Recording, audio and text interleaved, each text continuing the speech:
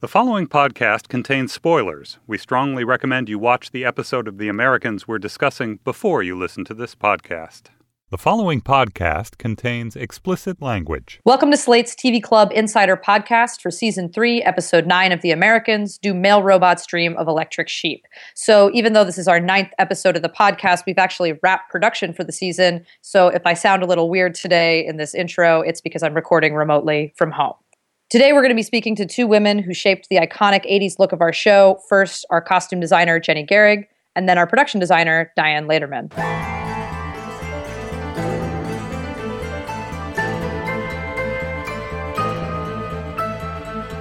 We're here today at our writer's office in Brooklyn, New York, and we are joined by our costume designer, Jenny Gering. Hi, Jenny. How are you? Fine, thanks. Hi, guys. Jenny, you make everyone look nice. Thank you, Molly. Except us. Why don't you dress us? Look at us. You guys not think I'm busy enough? Horrible. Is it depressing as a good point. costume person to come to the writer's office where everyone is dressed like a teenager? Depressing? Well, I know. I find it refreshing. I feel like we're all like the antithesis of the costume shop where you go over and everyone's like really put together and fashionable and like looks great. Then you come over to the writer's office and everyone's like in jeans and like the sweater has so many holes in it. It's kind of we're a little funny. dysfunctional. No, Why it's can't funny. we get our acts together? I don't know. Do you have a theory? Do you guys have a theory? I don't know. I don't have a theory, but I do know that in our costume shop, someone's depressed, someone's feeling blue. We'll be like, hey, just head on over to the writers. and just take a little walk around and then come on back and let me know how you feel. That's why we dress this way, to make you guys feel it's better. It's kind of foolproof, guys. We're just trying to help the team. We're just trying to help the team. Well, thank you. We do what we can. Wait, we're not well dressed? So, Jenny, when you get the script from the very beginning, what's sort of the first thing you do or the first thing you look at?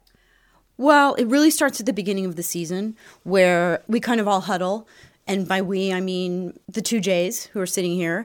And we kind of get a sense of how we want all the characters to look. And I kind of do a big closet shop for all the characters. So I start out the season with all the characters having their own closets. And then per script, it sort of depends on the environment. It's text dependent. So it depends what's going on. I usually try to read the script without having any strong opinions, without having the designer brain at work. I try to just read it and enjoy it without thinking about the design aspect. I just try to enjoy it. Then I go back and I go through it again. And I think, okay, disguises, stunts, explosions, what's it going to take? And that's the process. And then I start thinking about, is Elizabeth going to be feeling particularly vulnerable at a certain moment? Or is she going to be feeling really kick-ass and strong? Or is she going to be kind of bitchy to Paige? Or all the different things that are going to be happening. And then I'll think about the holes in her closet. And what do I need to fill in? And when we introduce a new characters, not at the beginning of the season, like in 7, we introduce Walter Taffet, who's going to be around for a couple of episodes. But we also introduce characters like Nagobo, who's only in 1 episode. How do you approach someone who's not going to be there for the whole series or is there for a shorter arc that you might not have a closet to work off of? I think it doesn't matter necessarily if it's, 4 episodes or 1 episode. Well, it does matter. 1 episode is obviously harder because it has to be such a quick read because we don't have any time to really get to know him. And he has a backstory and he has a history. And, sometimes like in earlier versions of the script, I'll know more of the backstory than the viewers will actually ever get to know.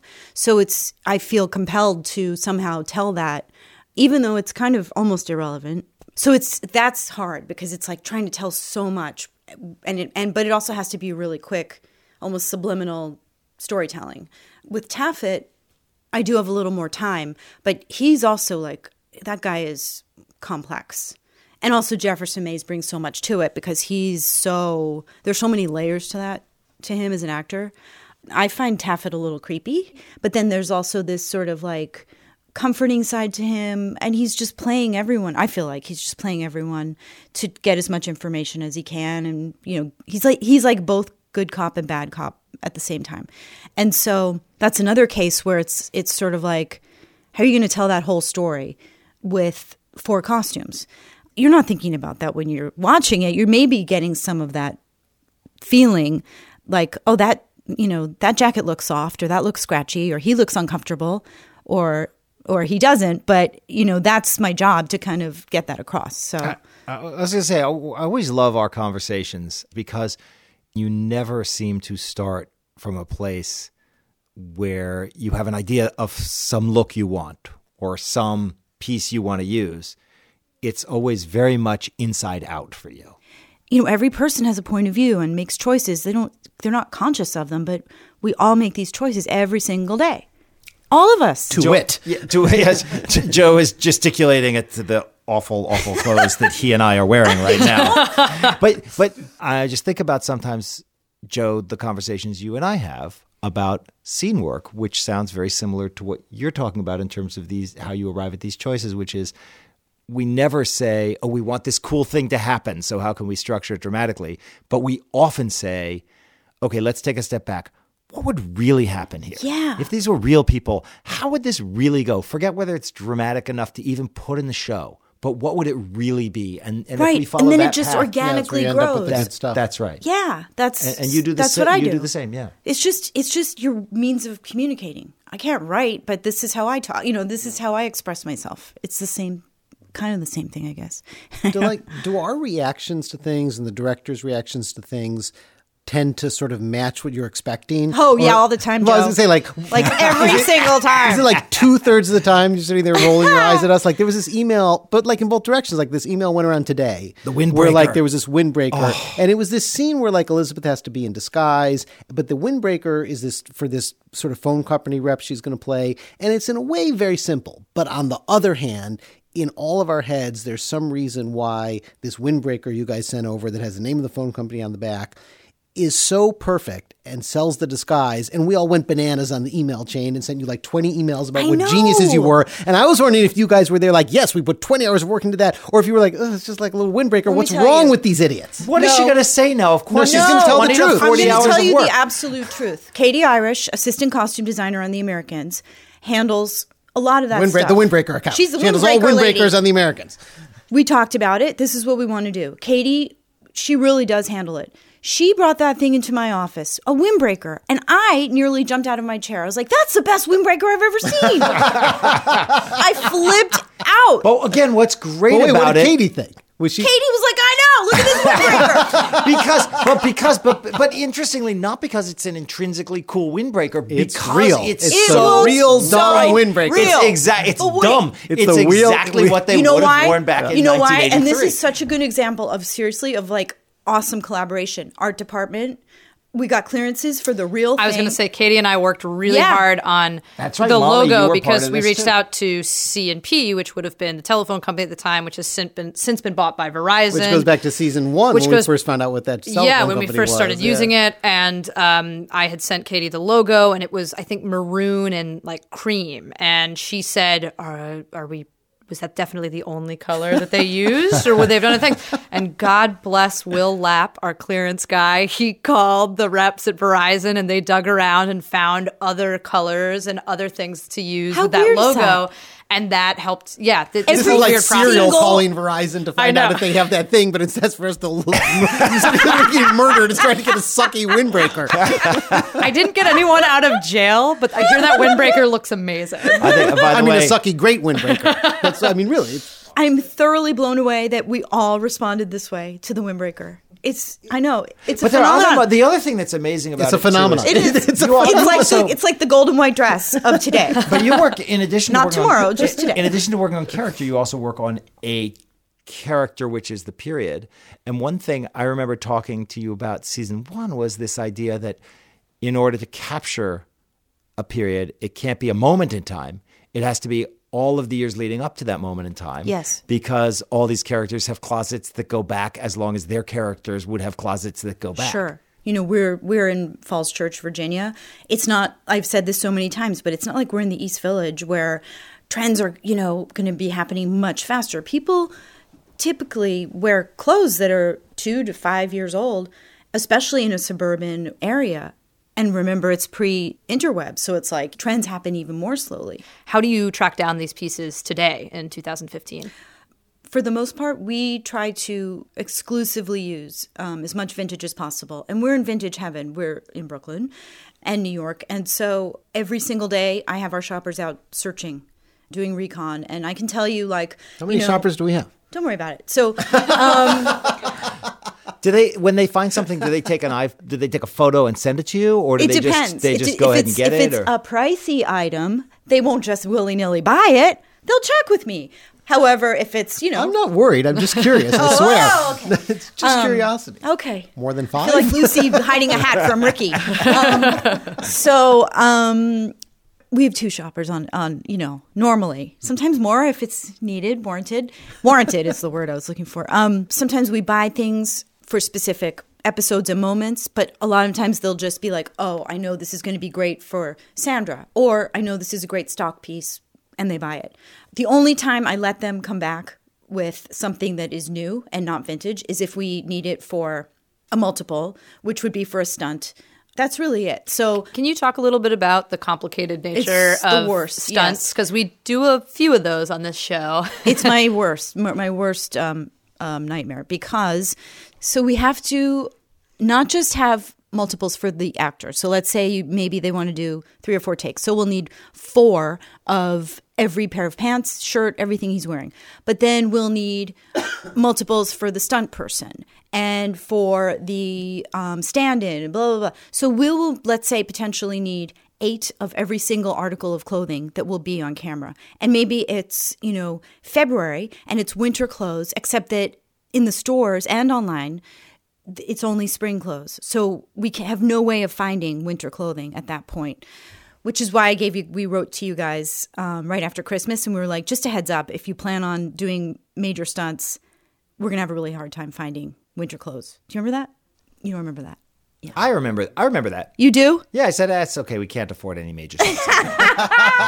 You're like, All the money's going to that shopping. costume lady wrote to us again. No, I actually think we told you of some upcoming stuff. You did. Okay. All We right. knew about something. I thought I just have to put it out there, just so they know. No, we like heads up. Do you have any particular costumes or disguises that have been your absolute favorite over the series? I know you and I talked a little bit about, because it's also my favorite, the wedding party in season 1 when Martha and Clark get married. Particularly what Margot is wearing, and that just delights me to no end. For me, what Margot wore and what Elizabeth wore as Clark's sister. Which reprised again in season 2 as I love that Jennifer. character. Yeah. I love her. There's something so she's just I don't know who she is, but I love her. You know what's great about that, and I wonder if you feel this in what you do, is sometimes we write these characters, and on the one hand we want to make it real, on the other hand we talk really openly about how in real life people are sometimes bigger and broader than they are in drama. And those are some good examples. Those characters feel so real and kind of pitch perfect, but everything about them is kind of big, as one would imagine his fake family to be. Weird and like creepy, and like we all have. I have cousins like that where you're just like, where you're like, I can't. They don't have access to the internet, do they? Oh wait, people are going to hear this? No, don't worry. Okay, not that many. Yeah, I mean, but Jennifer, whoa. I mean, she's like, what is her deal? I want to know. I'm just so But I feel like, for her. me, I feel like she's that's... talking to Martha about their sex life. Oh, but I feel like that's one where like the character was so inspired by the costume and the wig that showed up. Because in that first scene, You can't separate the two. in that Yes, first it's scene true. that we meet her at the wedding, like she doesn't really have a ton to do. But I feel like everyone was so obsessed with that look and just the what was glasses. happening. The glasses are really so the good. combination of the glasses, the wig, the dress, everything, that I feel like that's so informed the scene in season 2 where she shows up and talks to Martha. But there's also another interesting thing that happened there, which is that wedding scene on the one hand was tonally very challenging and down to the costume design, because it on the one hand was a very farcical thing. But on the other hand, the emotional stuff that was going on for Elizabeth in particular, they're watching Philip go through this real marriage with Martha. It was very deep given where they were at in their lives. So you had to find a way to dress her that felt real, that wouldn't be a joke, but that captured both the emotion and the farce. And also at the same time, anything to do with Martha, it's like, I never want to make her a joke. Yeah. And it could go that way Yeah, it's really very easily. important. And so it's a similar thing when Jennifer came over and they drank wine and hung out. Like I love that one too. Like, where is Jennifer coming from? What is in her bag? I want to know what's in that handbag, because Elizabeth had to put stuff. What if Martha goes in there for like a piece of gum or something? So what'd she put in there? Like, what goes through Elizabeth's mind when she comes up with Jennifer? I need to know this stuff. And so, like, that's what I love, and Spies call that pocket litter, the stuff they put in Really? their purse. Yeah. Oh my God. There's a term for it. I'm going to start using that just in my day-to-day. I like that term a lot. But they have to really come up with it. I mean, how much time do they spend on all this stuff? It's like, How much time do you spend on all of it? Yeah, that's a good point. Well, actually, that's props, so. Why don't you ask them, Joel? Oh, we will. We will. Jenny, thank you so much for joining us today. This was so much fun to have you, and for taking us behind the scenes of all the wonderful costumes. Thank you so much. Now we'll continue our discussion of episode 9 with our production designer, Diane Lederman. So I'm sitting here today in DuPont Circle Travel with our production designer. Hi, Diane. Hi, Molly. Can you tell me a little bit about what a production designer does for those that may not know? A production designer is the person on a film or TV show who is in charge of the look of that production. Everything that you see is their domain, from the color of the walls to the style that the sets are designed within, whether it's going to be modern, whether it's going to be traditional. This is a little bit of an aside, but the first time Henry came to record something, we were trying to figure out, like, where could we be sitting, even though we're just saying it, like, it sounds interesting. And Joe's like, can we go sit in Nina's cell? Can we go sit in Nina's cell? We're like, that's not even in the first episode. And he's like, I just love it there. I just want to be there all the time. Like, I think if the actual prison overflows, we should just take some of the prisoners. It looks the same. That's awesome. Well, I was very proud of that set. It was really a joy to design. It took a while to get to it. What really helped was the research that Joe got, that little video clip of someone walking through the actual prison, right? Of somebody walking through the actual prison. I had done my own research, which showed prisons that were much more decrepit, and I was surprised to see the pristine condition that particular prison was in. So we decided to do a little bit of a mix of both, so we could at least have some great textural walls in our prison, which really helped and suited the scene, because Nina had that scene where she's like fixated on the crack and sort of lost inside of that crack and inside of her thoughts. And that was an important part to Dan. Actually, I tried to play that down a little because of the research that we were seeing on the Pristine. It didn't quite line up, And Dan wanted more. So it all worked out. But all the archways and the vaulted ceiling, not easy to accomplish, but it really was very fulfilling, and I'm thrilled with how it came out. And every time I watch it, I love it. I love looking at it too, I have to admit. It's a great set. A little bit into your process, the biggest thing obviously is, are we going to do a practical location, or are we going to build right the and set? That's the first thing, that when you get a script, that's the first thing you want to figure out. What are we going to build? When you're doing a series, at least one set needs to be built. Right. And so coming into it, with this season being our third especially, we have certain standing sets that we just know are part of our rotation. The Jennings house, the Beeman house, the FBI, the Residentura, the travel agency where we're sitting and chatting right now. Right. At Stavos's desk. Yes. And what we call the swing set, the swing stage, and which functions as short-term builds. Is that the best way to say it? Yeah. A swing set is exactly that. It swings in for that one episode. And so you always want to have one swing set on every episode. Obviously, for this episode 309, we used the swing set to build Betty's office at the Correct. machine shop. We actually, for 309, had two swing sets. Oh, that's right. We had the freight elevator. Where Hans shoots Todd. Exactly. And we had Betty's office. And Betty's office was really difficult for us because we are on such a limited budget. What you would want to do, because we were mirroring the office that existed in our location. So right. What I was going to say is really challenging about this set is the machine shop where we see Philip and Elizabeth enter and see all the male robots that are repaired. That's a practical location. Exactly. So we even look up and see the light on in Betty's office, but that's not our Betty's. stage. That's right. Exactly. So we found this wonderful, amazing machine shop, and we knew we wanted to build the office. It's, I think it was a 9-page scene. It's a very long scene. And of course, it would kill the crew to have to shoot a 9-page scene in a practical location like that, very small. You can't wilding walls in small in small sets are very, very important.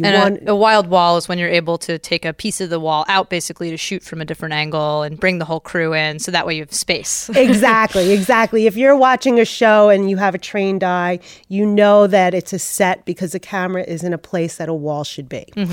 So we needed to build this office, and what we were duplicating, what I was given, was a wall of glass. So that is always deadly when you're doing sets on low budget, because what you really want is a translate of what would be outside of that wall of glass, because it's a wall of glass. You want to see what's beyond it, and we could not. So that was a bit of a challenge. We solved it. We created little bits of light, and I have to attribute this to our genius DP, Richard Rutowski. We created little moments of light outside of the wall of glass, but with little tiny sources. So you would think that they were far away when really they were only just a few feet outside the glass. Right. You want to feel a certain presence there without it being distracting of like, why am I looking at this window? Exactly. Yeah, you want to feel it. The other thing is, what I did was really develop the inside of that set with a lot of detail, all the pictures, creating Betty's family history, black and white pictures that we pulled from various sources on the internet, and created this world of Betty's life. This is me. You're very pretty. Yes, I was. And Mrs. Andy, he runs things now. He won't be here till morning. Fortunately, the actress Lois gave us some wonderful photographs of her own throughout her life that we photoshopped her face into a lot of these pictures, and we created this family for her. But all of those details within that office kept the interest enough within the set that you didn't miss what was happening outside of it. It's amazing. And I particularly love the seamlessness, again, of the fight sequence with Todd and Hans, where they go into the elevator. And I remember there was so much discussion about how to do that exactly. And with the talk about wild walls, when it's a huge fight sequence in what is meant to feel like a very small space, I would feel like that's a particularly challenging thing to build. It was. The most important part about that set was they were in a freight elevator. And as we know, when you're in a freight elevator, for whoever has been in one, or any elevator, it's not a stable surface, right? It's got some give to it. It's got some give. So you have to build your set on something that will allow the set to move, the floor to move, to duplicate the feeling of being in an elevator. So we built the floor of that elevator on airbags, which we could control how tight or loose the give of the floor was, and it really helped give you the effect that you were in a real freight elevator. What is it like for you to be designing in this period? And how much do you think about the colors of the period as well as the city and the place? Because you're doing DC, you're doing Moscow, or not Moscow, Siberia, I guess. Siberia. Well, that's the fun of it. Really, that's the fun of it. Yeah, like we've got some gnarly wood paneling going on here in the Jennings back office. I think when you look at wood paneling, you think late 70s, early 80s. Absolutely. Everybody does. So that's a very iconic moment. We're recording this at the very end of the season. Today's actually our last day of shooting. And some of the sets are starting to come down. I mean, a lot of the sets stay up over our hiatus when we're not shooting. Is it weird at all or emotional for you to see some of these sets come down? Heart-wrenching. But the thing about building sets, it's like sand art. It's not permanent, and it's going to come down. And the swing sets come down really fast. They go up really fast, and they come down even faster because we have to make room for what's going to happen in the next episode. So you kind of get used to it. But it is very emotional because I get attached to some of these things. Every detail, it comes from, somewhere inside of me. So I do get really attached to all of them. Thank you so much to both of our guests, Jenny and Diane, and thank you as always to my bosses, Joe and Joel. Join us next week when we talk about episode 10, Stingers. You are not going to want to miss this one. We'll be with actress Holly Taylor, who you may know as Paige, and our editor, Dan Valverde. Huge thank you to our producers, producer Henry Malofsky and Laura Mayer and Andy Bowers at Panoply. I'm Molly Nussbaum. I'll talk to you next week, and I won't be on my computer, so it'll sound a lot better. Thanks again for joining us. I'm over here. Now I'm over here. Russia, America, Russia, America. It's the closest I'll get to teleporting.